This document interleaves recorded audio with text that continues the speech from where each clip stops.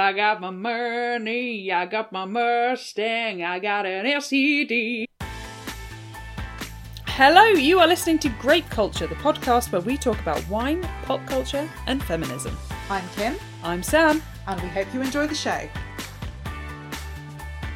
On this week's episode, we are going to be talking about the Apple TV show The Buccaneers. Ooh. But before we get into that, we have some wine. Now, we had a plethora of wine to choose from for this episode, for many reasons, including the copious amount of drinking that's in this TV show. Yeah. But we settled on one in particular. Sam, do you want to tell us about it and what it is and why it's here and why you chose it? I do. Yes, I chose two wines for today because I couldn't decide. But this is the one that we are certainly starting with, and it is the Fancy Pants Chardonnay Macabeo. It's just a great name. It's incredible. And this show is very much about fancy pants. It's set in there, I think it's the 1870s, and it's all about high society in New York and England and the clash of the twain. Not Mark Twain, he's not in it.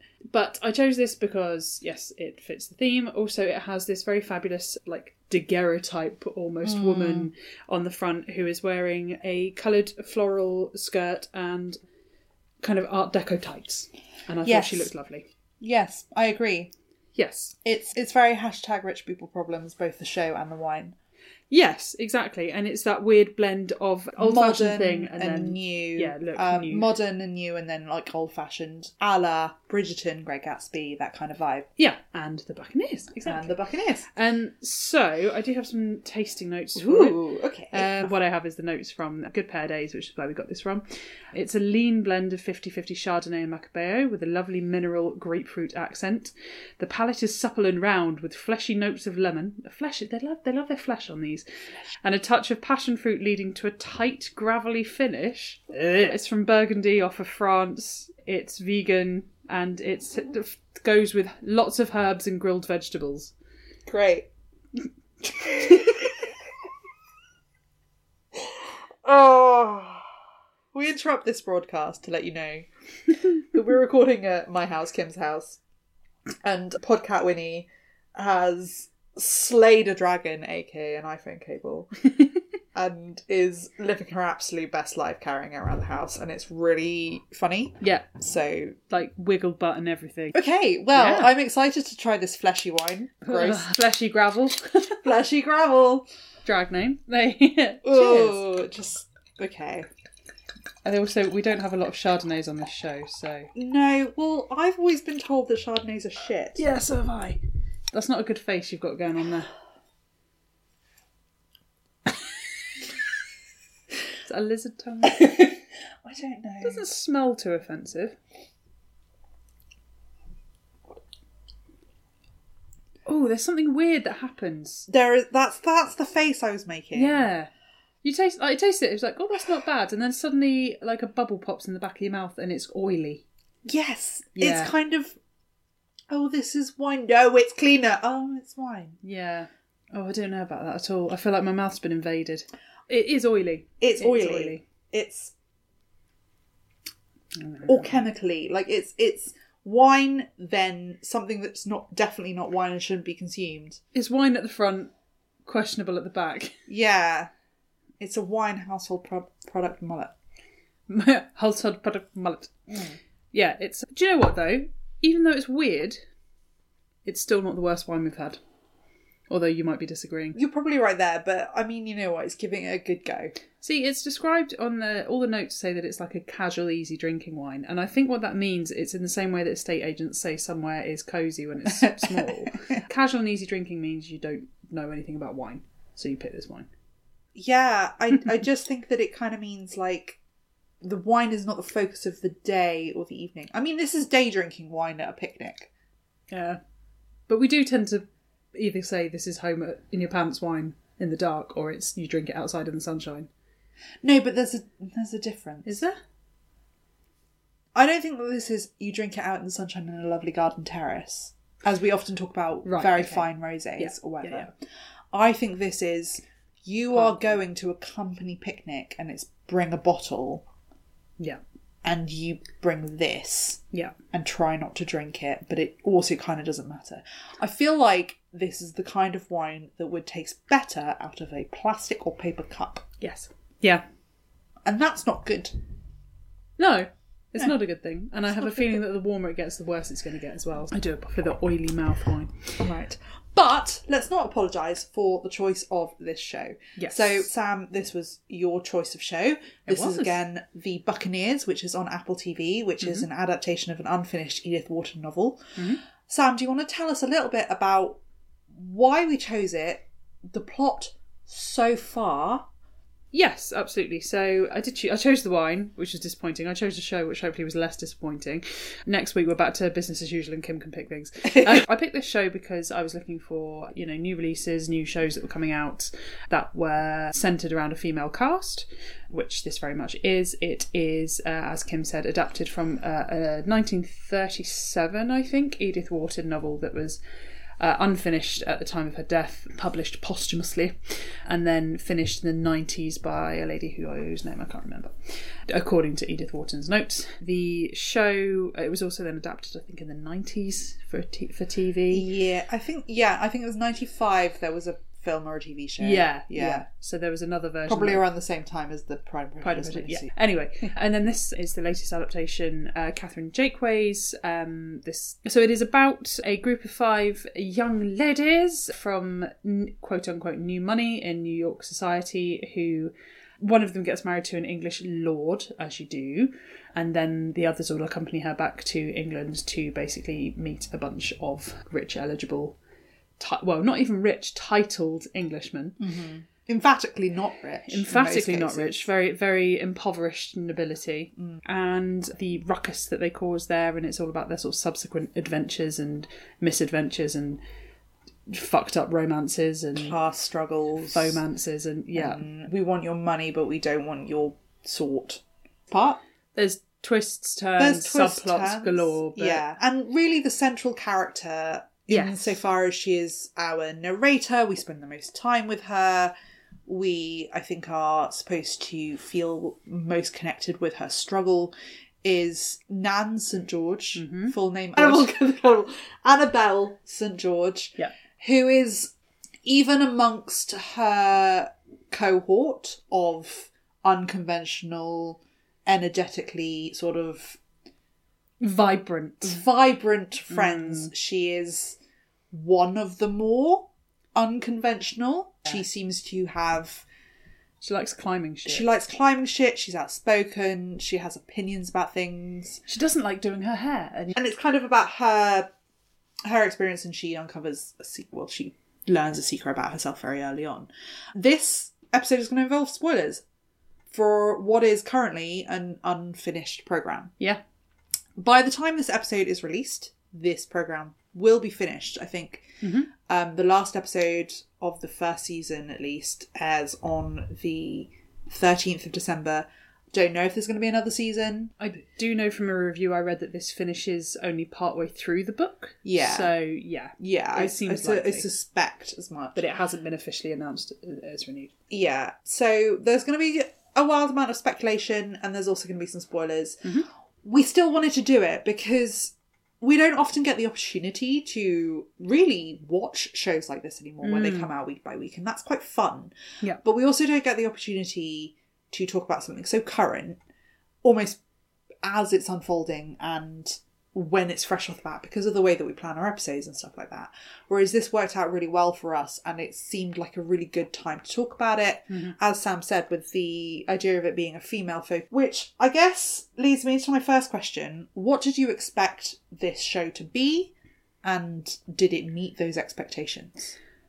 So I expected this to be Gossip Girl in corsets.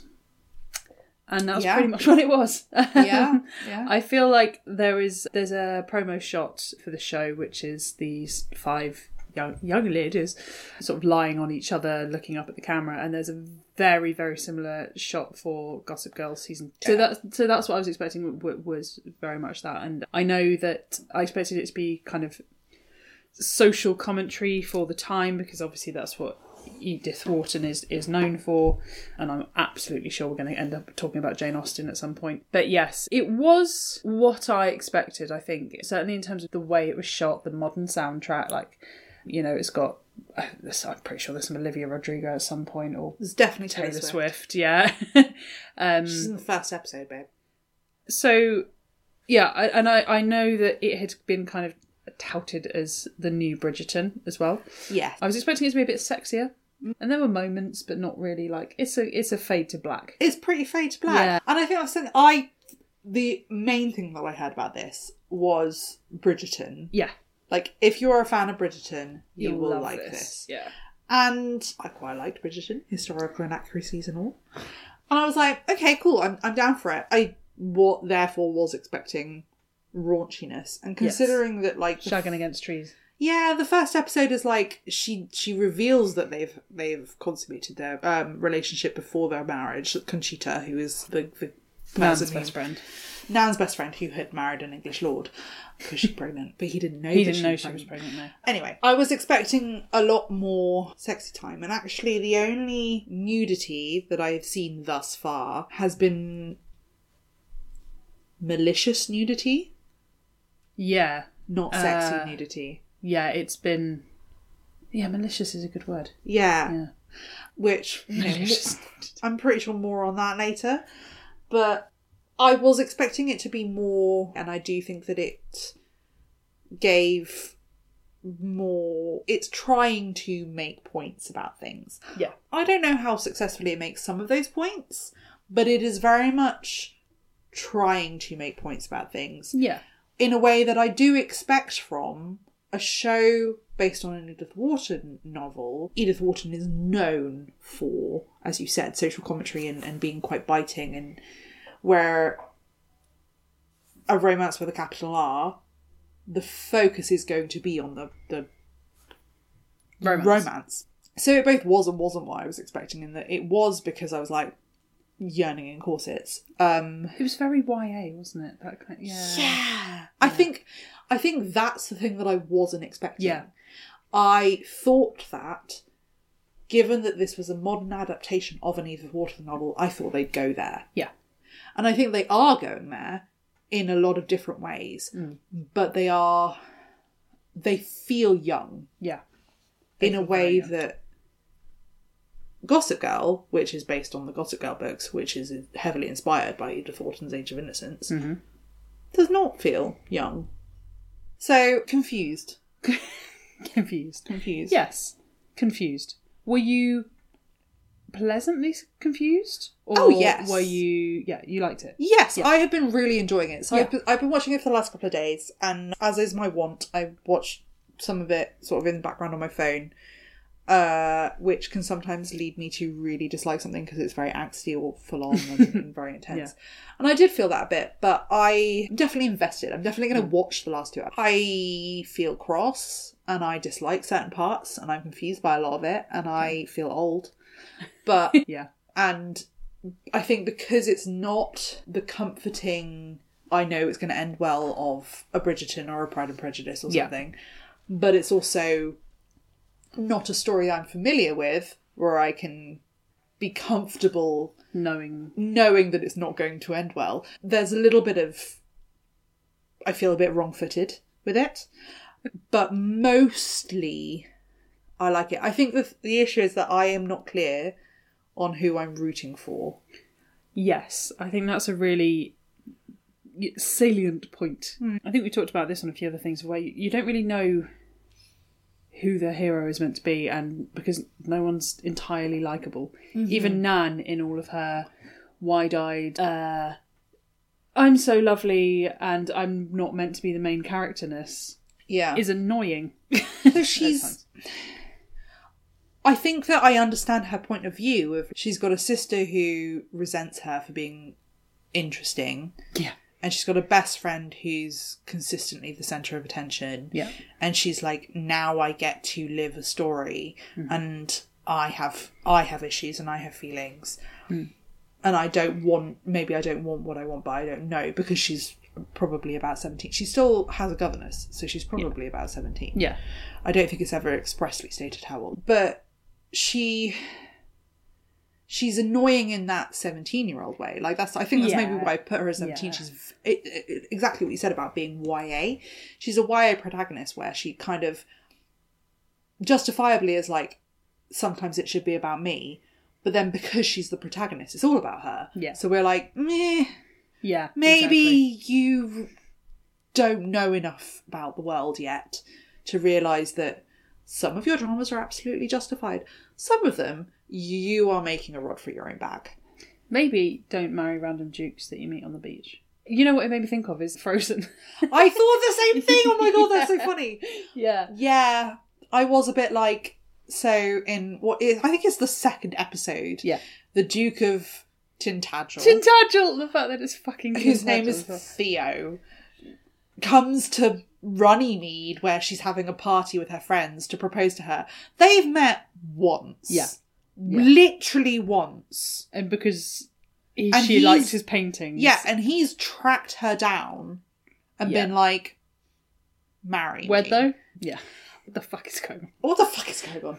However, I did sort of love the proposal. So I'm very torn because I love a period drama. I love yearning in corsets. Mm-hmm.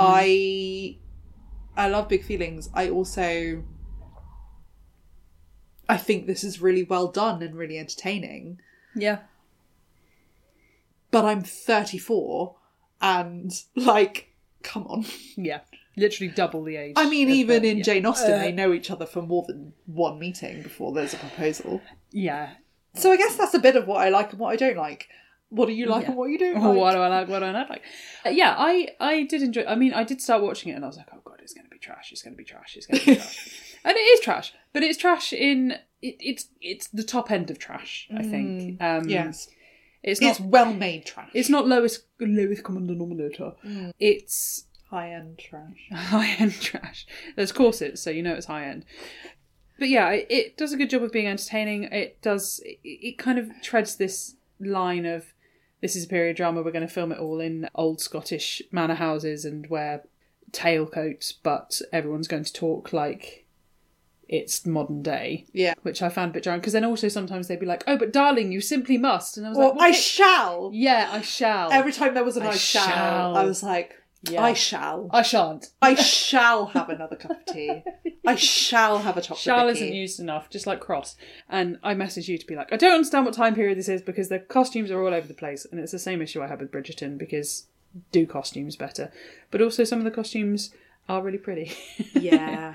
The green bridesmaid The green bridesmaid, yeah, exactly what I well thought. into those. I also really enjoyed the purple and green dress that Lizzie wears at their like sort of wedding reception type thing. Really big fan of I that. also really enjoyed Lizzie's tartan dress. Yes, in yeah. the Christmas. Lizzie's fashion. I mean, Great. honestly, I'm low-key a Lizzie stan. Me too. For Yeah. a lot of reasons. Yeah. Big fan of Lizzie. Also, I could just look at her face. Oh, so beautiful. She's so... striking. Yeah, but she's beautiful and striking. Yeah. Like, I mean, God. and then they're all like, "Ah, you're second best." And you're like, "Who? To whom? To whom? Who are you looking at?" Yeah, no. What didn't I like? I didn't like... Oh, you know what I didn't like? Was all the fucking twirling. I was like, how can we show that young women are having a good time? They're going to skip around and be giddy. And fair enough, skipping around and being giddy is absolutely fun sometimes, but it's also not the only way that you can outwardly show that women are friends. You know, there was a lot of like running and holding hands and then like, oh look, haha, we're all sleeping in a bed together. And I was and like, giggling. are you 10? This seems a bit silly. But they could be, for all I fucking know. They could fucking be 10, yeah. I did find it slightly confusing and interesting because I was like, okay, so there's these young women, they're twirling around, they're giddy, they're running around, they're having a jolly old time. And then I was like, and I am somehow finding this annoying, and is this because I'm old or is this because I'm British? But it does feel like they are trying to make them silly. And I think that's the thing that bothered me. It was like, you can be fun without being silly. And if you're trying to make them be fun and not silly, why are you making their only fun silliness? Yeah. It just didn't really track for me. And I think it's because one of the things that it reminded me of was Kitty and Lydia in Pride and Prejudice. And Kitty and Lydia in Pride and Prejudice are fucking dunda. Don't come for me, Kitty and Lydia stands. Yeah, so I think that's a good point, is the twirling... Twittiness. A twirling made it dumber than I think is fair to the women in it, and you can be fun and joyful and happy without being infantilised. Yes, exactly that. So we talked a bit about Nan, who is obviously the kind of protagonist, if you like, and then there are the four of her friends. There's her sister. The sister is called Ginny. Virginia. Yeah. Then there are two other sisters. There's Lizzie and there's Mabel. Yep, so they are same age. So Ginny and Lizzie are best friends. They are the same age. Mabel and Nan are the same age, the younger sisters. They all grew up in Saratoga and then moved to New York. Yes. And then there is Conchita. Conchita, whose wedding it is. You can see the flapper influence from Edith Wharton's writing in Conchita. She's the flapper girl, but in 1870. She's the party girl. And she's vibrant and she's sunny and she's very... She draws people to her. She's very Zelda.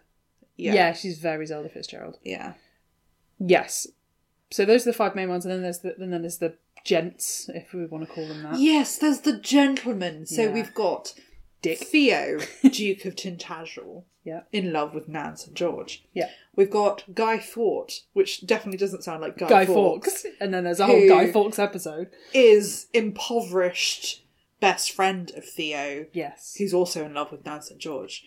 Shabby gentility. Yes. We've got Dickie. Lord Maribel, who's married to Conchita. Mm-hmm. He is super in love with Conchita and only fun when he's away from his family, but his family are dire. Yeah. Also has some kind of weird thing going on with his governess, Laura. Miss Test Valley. Worst name ever. Yeah. So she starts off the show as Nan's governess. Yes. But she was his governess and his sisters and brothers, and then becomes his child's nanny. It's weird. There's like a lot of lingering glances. There's a lot of lingering glances and also Nan's dad. There's private conversations and I don't know what's going on there. Don't know what's going on there. We'll discuss that in a bit. Yeah. And then we've got Lord Seadown. AKA James, AKA the fucking worst person you've ever met. AKA strawberry blonde pube. He's the worst. Yeah. He's awful. He's so he is 50 Shades of abusive. Yeah. Like, he's just gross. But, like, insidious abusive. Yeah, as well. And he looks like a toilet brush, but, like, a vaguely handsome toilet brush, and it's weird. Yeah, they think he's handsome. He looks like a toilet brush with poor circulation. And then we've got Miles Dawley is his name. Who says three lines. He says 3 lines. He's there. He's their friend. He's probably gay.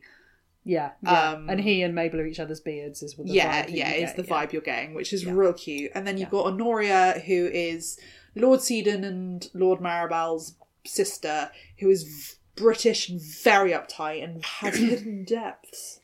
In more ways than one. Mabel can tell you all about her hidden depths. Yay. She's secret. Yeah. Lesbian. So, secret lesbian. And there are various pet parents and other things as well. But yeah, they're the kind of the core. We should mention Christina Hendricks. I was just going to say, I was very thrown by the fact that we are now at an age where Christina Hendricks is playing teenagers' parents. But she's playing teenagers' parents in the 1870s, which means she's about our age. That's true. And I'm always happy to see Christina Hendricks, so... You know, can't complain. Plays Patricia, St. James, Nan, and Ginny's mother. I keep forgetting Ginny's name because she's quite bland. But yeah, Christina Hendricks is fantastic at this kind of... She's like, she could be bordering on social climbing mother, but she's not. She's definitely social climbing, but she has more of an appreciation for her family and her children than... So she has her best friend Lavinia, who is Lizzie and Mabel's mother, who is... like fully social climbing, but they're like it's got their shades of their friendship, which I think is really lovely. But Christina Hendricks is very much the star of a couple of the episodes and definitely steals every scene that she's in, I think. She's fantastic, and she is dealing with her own struggle of kind of seeing her children entering into a world that is a little bit more, they're more affluent, they have more opportunities, they have more freedom. And she is wrestling with the fact that she does not, and she, at least as far as we're in so far, doesn't feel like she could ever have that. So that's a quick rundown of the characters. Yeah. Favourites, not favourites. Okay, so favourites, love Lizzie. Big fan of Lizzie. Not just because she is stunning to look at, but she's also just one of the most... I just feel like she gets a really bad time of it. She gets a bad deal, but she's still interesting. She's interesting, and she's still tries to be there for her friends and everything when they've been dickbags. And she says... I think that she has the most rounded character in the sense that she has a struggle. She is expressing feelings, but in a way that makes her polite. She's compassionate, but she's brave. Yeah. And there's a scene in, I think it's episode 5, where she essentially stares down James, aka Lord Seadown. Oh, I love that. And being like... In the maze. Yeah. And being like, fuck you, I can still win this. Yeah. After he's done some horrible things to her. And yeah, I really love her. Yeah. And I didn't expect to. No, to start with. She wasn't going to be my favourite. I honestly thought she was going to be a massive bitch when it first started, but not at all. And I don't know the actor's name, I'm not sure, I can't remember what it is, but she absolutely acts her butt off in the background, which I really appreciate. Yeah, yeah. So she's great. Love Christina Hendricks, aka Patty St Clair. St George, that's it, not St Clair. Guy that plays Guy, I quite like, actually, even though he's not necessarily the most likeable. He's so interesting. Yeah. I really liked him as soon as I met him, obviously. Yeah. And I think you're meant to, but I also really like Theo. And I have a bit of a complicated feeling here. I think that they're both making beautiful choices and seem to be relatively noble, but they both have points where they're not. Yeah. And so you could be like, oh, well, no, Theo said those shitty things about this person. And then you're like, yeah, but Guy was also kind of shitty. And I think... more nuanced than you really expect. nuanced. And they're doing a really good job. But I absolutely agree with you. I do think the guy who plays Guy is top-notch. Yeah. And really the character is top-notch. Yeah, absolutely. And another character that I love just very quickly is Honoria. I did not expect to. Did not expect to. And because you come across her at first, and like you mentioned, she's very, very uptight, very British, very proper. Very dutiful, and has these awful parents and a couple of not great brothers, let's be honest. I mean, Seadown's dreadful and Dickie's a dick. Dickie's just aptly named. Dumb. He's just dumb and like, oh, I can't decide like between my wife and my family. He's a puppy. Yeah. He's like, who is giving me the treat today? Yeah, exactly. And then you think she's just going to be this horrible person, and then she's actually quite lovely. And yeah, you think that she gives like secretly great, really trying, but just like struggling. Yeah, I really loved her. I kind of knew because I love me an underdog. But yeah, of course, you love a side character. I do love me a side character, and also I'm kind of just infatuated with her name. But I found myself in the last 2 episodes so far, because we're up to episode 6, more interested in her story than pretty much anyone else's. She's also one of the least self-serving, I think, weirdly enough. Yeah, absolutely. And how about dislikes? Oh my god, I mean, fuck Lord Seadown, but don't fuck him. No. I mean, he won't let you, he'll just undress you and make you sit in a room for 4 hours. Creep. I really hate him. He's manipulative and abusive and creepy, and I hate it. I mean, the actor's doing a fantastic job. He's doing a fantastic job. Yeah, he is awful. I don't hate Ginny, because I think that she's in a complicated situation. She's in a difficult situation, but I do have to remind myself not to hate her. Because I have to remind myself not to victim blame. Because I think that she started with flaws against who we were supposed to like at that time. Yeah. And then that, like, her cruelty to Nan at times, before she even really met Lord Seadown, is a problem. Like, she still doesn't deserve what she's going through, and you can see it, and it's so frightening, and it's so... And the way that he cuts her off from people, and she does give kind of... one of the people I thought she reminded me of was Sansa. Like early Sansa in Game of Thrones. I know you're a big Sansa stan. No, but you're absolutely right. It's that kind of entitled, bratty older sister thing, which Doesn't happen that often, but yeah. No, you're absolutely right. That's exactly what it is. It's like she's been told. Yeah. It's the pressure of you will marry and you will marry well and that will be your thing and you need to be interesting, and constantly feeling like you're being upstaged or threatened by someone else's actions that are out of control and wanting to have that control. One final person that I did not like. Tracy St. George, their dad. Oh my god, what a douche. Cunt. He's like, oh yeah, I've just been flagrantly unfaithful to your mother because it makes me feel young. Oh, cool. How does he think that that's a cool thing to tell his daughter? If you're going to be a philanderer, be a better liar. Come on. I mean, just the fucking inadequacy. Awful. Like, he really, truly gave the bare minimum. How he shagged that many people, I don't want to know. He's got a moustache. He's got a moustache and money. Moustache and money. The next top country song. I got my money, I got my Mustang, I got an LCD. So we're going to do our usual, take a small break, refill our glasses, go for a wee, and then we'll be back to talk some more about the Buccaneers. Bye. Bye.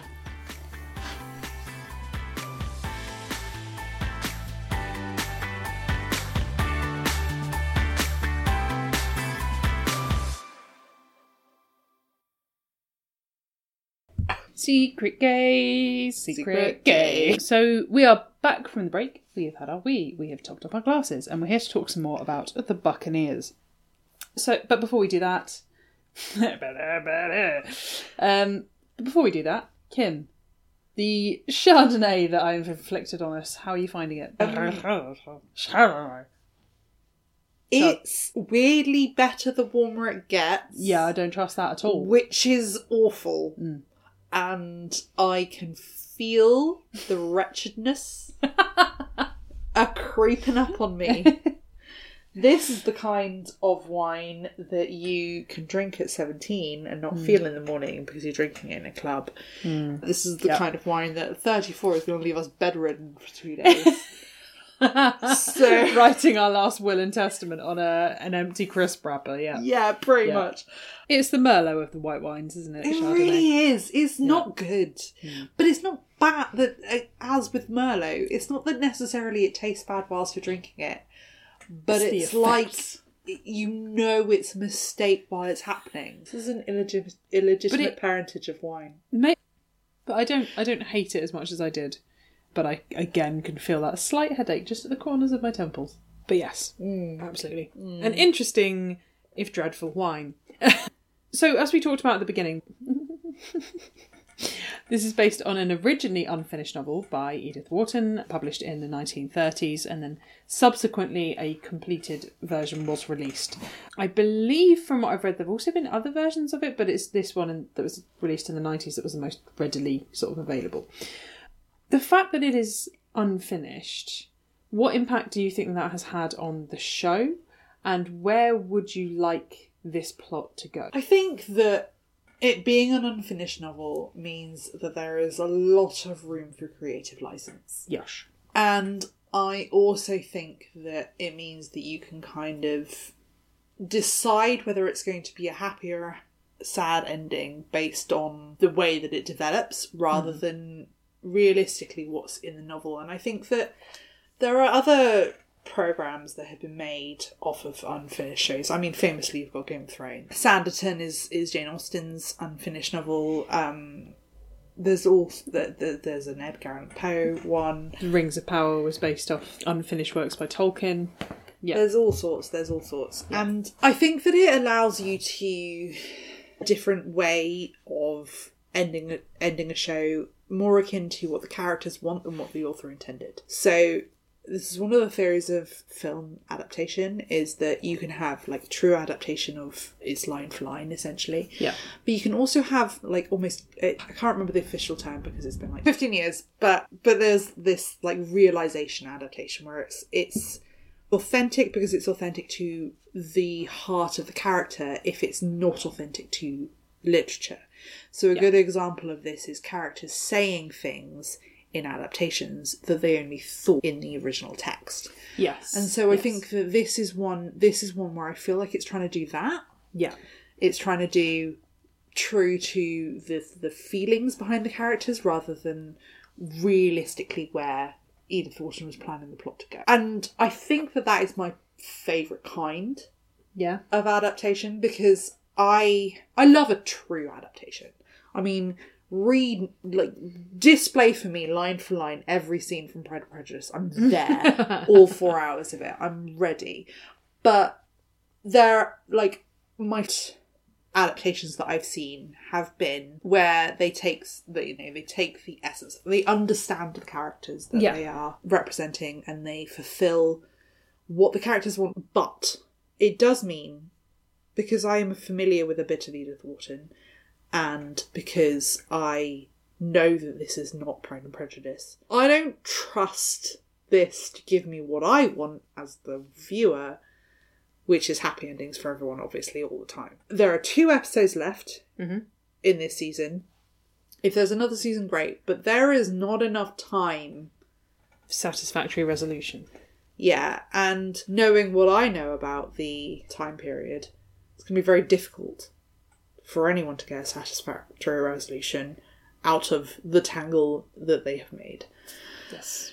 I think the choice to adapt an unfinished novel is a brave one, but also a creatively stimulating one, and I appreciate why people do it, because I think it's a challenge, but it's not a challenge because you can make it up. The whole thing is giving me feelings of unease, because I don't think that this is going to end well for 90% of the people in this show, if not all of them. The fact that it is unfinished means I can't look up the plot, and that is not good for my anxiety. Thus, I am concerned. I need to know! Yeah. What about you? Yeah, I mean, the fact that this is an adaptation based on an unfinished novel, I think when you're an author, the majority of people work alone when you're creating a book. For most people, it is not a collaborative process in its infancy. Certainly, yes, you get editor input and things, as you go down the line and everything. But I think the creation of a television show is more collaborative. You have multiple writers, you have other things. So I think you get potentially a more audience-focused result anyway, because you have more eyes on it, so you have more input. And obviously, yes, there are still people who have to make the final decision. But with Edith Wharton, I get the impression that she would have been like, this is the way I want my book to end. The end. Whereas I think, having ending by committee will create a very different experience to this being a novel. But I agree, I don't think the novel would have had a happy ending. The only Edith Wharton book I have read is Age of Innocence, which, again, you think it's going to have a happy ending, and it does not. Sure shit does not. It's bleak as hell. Sorry. But yeah, I don't think Edith Wharton would have given us a happy ending for the sake of a happy ending. I think she would have given it a Shades of Grey ending. Yeah, I agree. I think it would have been a bit like The Graduate. That kind of, that moment when they're like... ending you want, but do you really want it kind of thing, maybe. Yeah. But I think because this is a series and they're looking for a continuation, probably, they want this to be renewed for another season. Yeah. I think what we are going to end up with in this season is characters in a predicament that we want to see them get out of. It will end in a way that is unsatisfactory because they want to be renewed. And I think it's the intent of the author and the intent of the medium that will affect the ending that we get. I agree. It fully makes sense to me. Yeah, definitely. Good. What would you like to see in the ending of this season, considering there are 2 episodes to go? Don't know. No? Because I don't know who I want. I really, really hate that this has reduced me to a motherfucking love triangle. Because I don't know who I want to win. I love Theo. I think he's broody and beautiful and just wants to paint things. And he just Do you think he's beautiful? Oh my god, so beautiful. Really? I think he looks like a cliff. Oh no, so... Well, I mean, maybe. Maybe. If it brooding, perfect, yeah. I looked up the actor because I felt weird about the fact that I thought that he was attractive. He was born in the 1990s. That's all I know. So I am gross because I think that he is very handsome. Yeah, but 1990 what?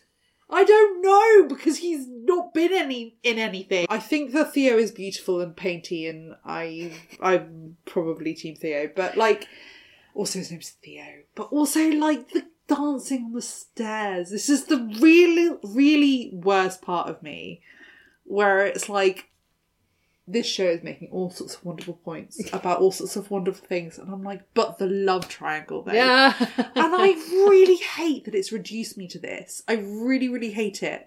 Because that's... But it's a good love triangle. Because when you ask me, where do I want this to go, that's the only fucking thing I'm thinking about. And that's infuriating. But it is integral to so much of the plot. Like, their whole relationship is I central. want Richard and Conchita to live together and fuck off his parents. Yes. I would like Ginny to... I don't know how you break... I guess I do, but I don't know how you break free of that kind of manipulation. It's different for every person, but I would like her to. I think that she is a better person than he is making her. And I think she had the potential to be a way better person than he's making her.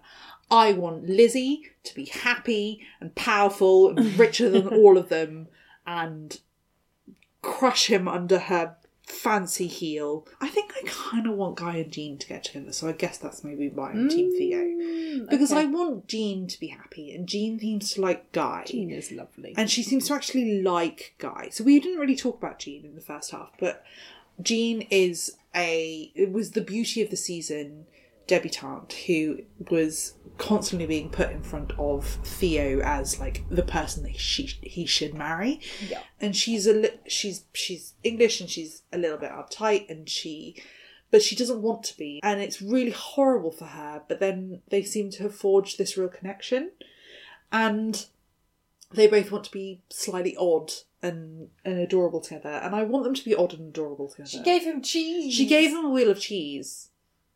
Yeah. Love that journey for her. Yeah, bless her. And she's just a person who wants to be happy and in love and noticed.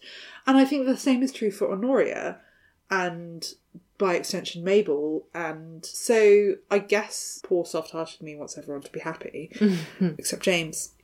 I don't want James to be happy. Yeah, Seadown can get in the fucking sea. What about you?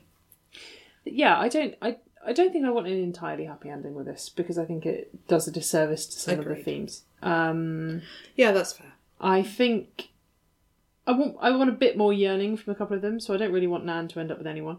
Because she's got two. That's too greedy. You get one or nothing. Come on.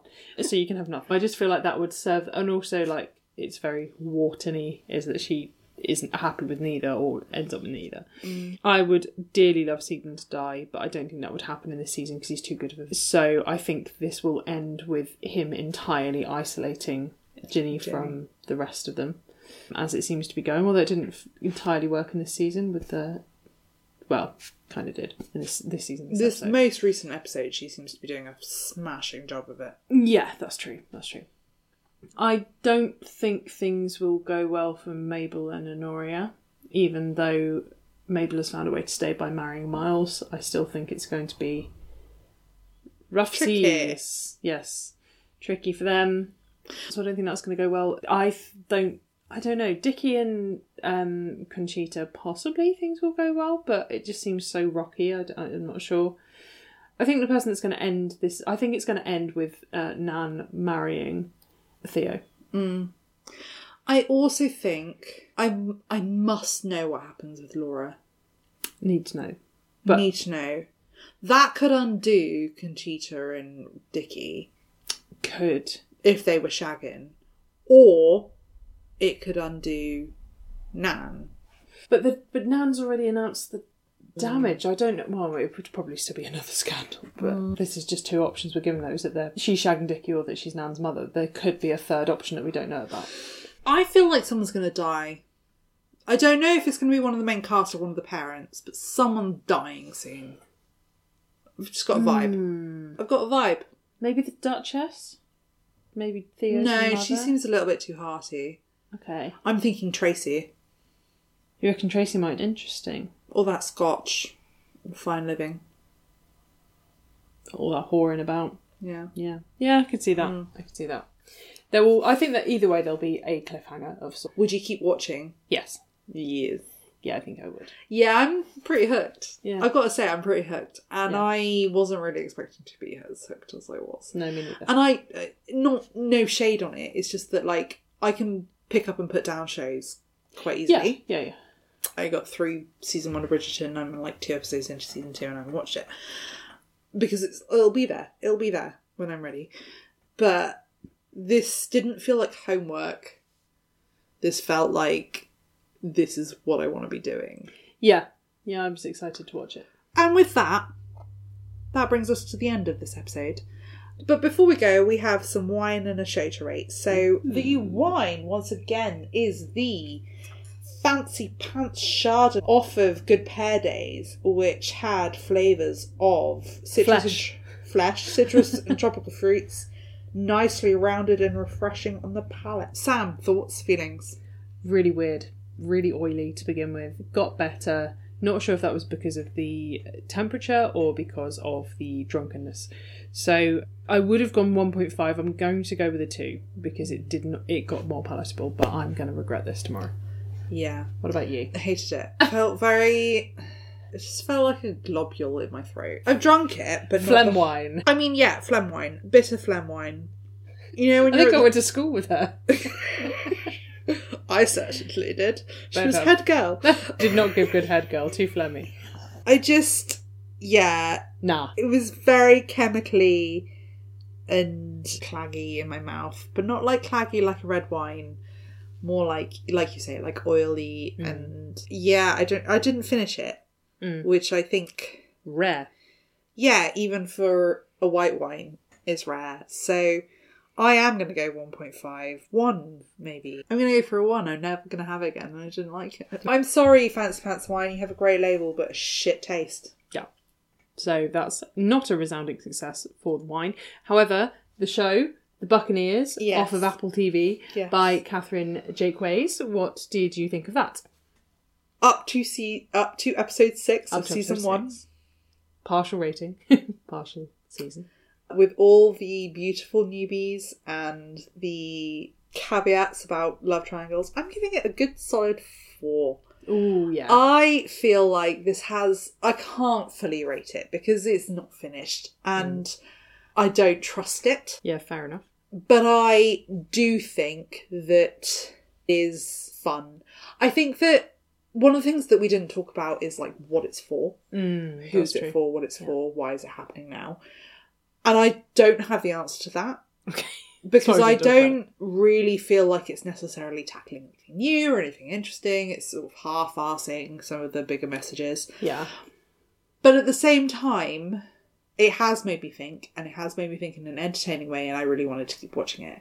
It's not just fluff. So I don't know why it's being released now, and I don't know why they decided to make it now. And I don't think that it's some revolutionary show. But it is entertaining and beautiful and fun. Yeah. And that is so rare right now. So I'm giving it 4. Yeah. Nice. What about you? Yeah, I enjoyed this. I don't know if I enjoyed it more. Certainly from the first 30 minutes of the first episode, I enjoyed it more than I thought I was going to. I thought it was going to be a trite struggle. And there are elements of triteness, yes, because of what it is. But also, am I being an English snob? Who knows? Always the question. Always the question. But I liked it. I will watch more of it. I thought the performances were fantastic. I thought the costumes and setting and visual appeal of it was great. And yes, maybe it's a bit silly in places. Who doesn't have an illegitimate plot line? Yeah. But overall very entertaining, and I'm going to agree. I'm going to go for 4. Yeah, I think 4 is solid. 4 is very solid. Excellent show. Nice. So, don't forget, we will be back in 2 weeks' time with a brand new episode. It will be Christmas themed because it is that time of year, so do join us for an end of year wrap. See us, we'll be back in 2 weeks with a new episode. Don't forget to check us out on social media in the meantime, on Instagram at Grape Culture Podcast, on Twitter /X at Grape Culture Pod, or we have a website where you can find show notes and more information about us and the podcast in general, which is grapeculturepodcast.co.uk. Thank you for listening. Okay, bye. Bye.